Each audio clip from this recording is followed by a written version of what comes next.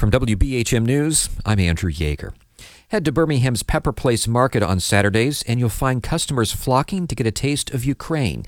That's where Vasilisa Strelnikova sells her authentic honey cakes. She fled the war in Ukraine with help from an unlikely team, a family she met in Birmingham decades ago.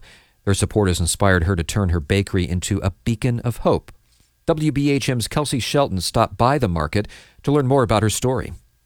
A tower of golden, flaky honey cake sits on the edge of Vasilisa Strelnikova's display table. I want to do, I guess, a slice? Is that what's this? This is the honey cake. She says once people have had a taste, they keep coming back for more. It's one of two popular cakes in her home country, Ukraine. But in Ukraine, Napoleon and the honey cake are the things that divide people into teams like Alabama and Auburn, Strelnikova arrived in Birmingham last year, soon after Russia invaded Ukraine.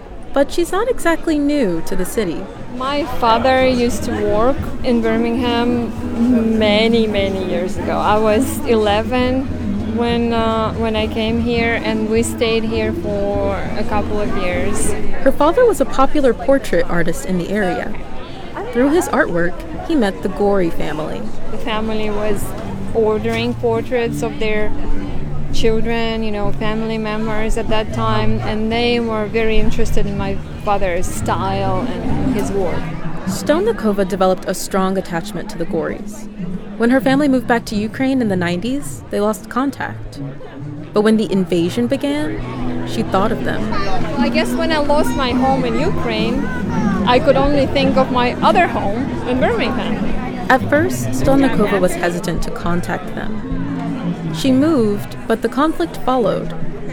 Eventually, she reached a breaking point. I have a 13-year-old son, and once I left him at home and the shelling started and he was out of reach, and it made me realize that I'm not keeping him there. After 25 years of silence, Strelnikova wrote to the Gorys.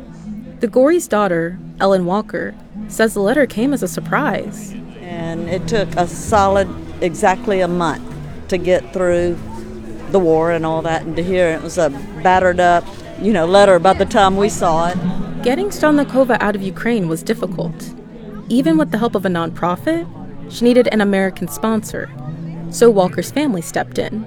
The family helped her adjust to Birmingham, and they're still helping her at her bakery.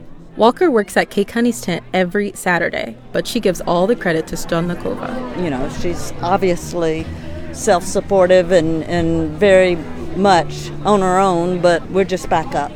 The support hasn't only come from the Gorys. Customers like Elkis Castillo stop by the Cake Honey's table every Saturday. I think, post-invasion of Ukraine, right, we kind of became aware of this place, and, as a bit of solidarity, we do like to give some support. He says honey cake offers a taste of Ukrainian culture, which is something that Strelnikova takes to heart.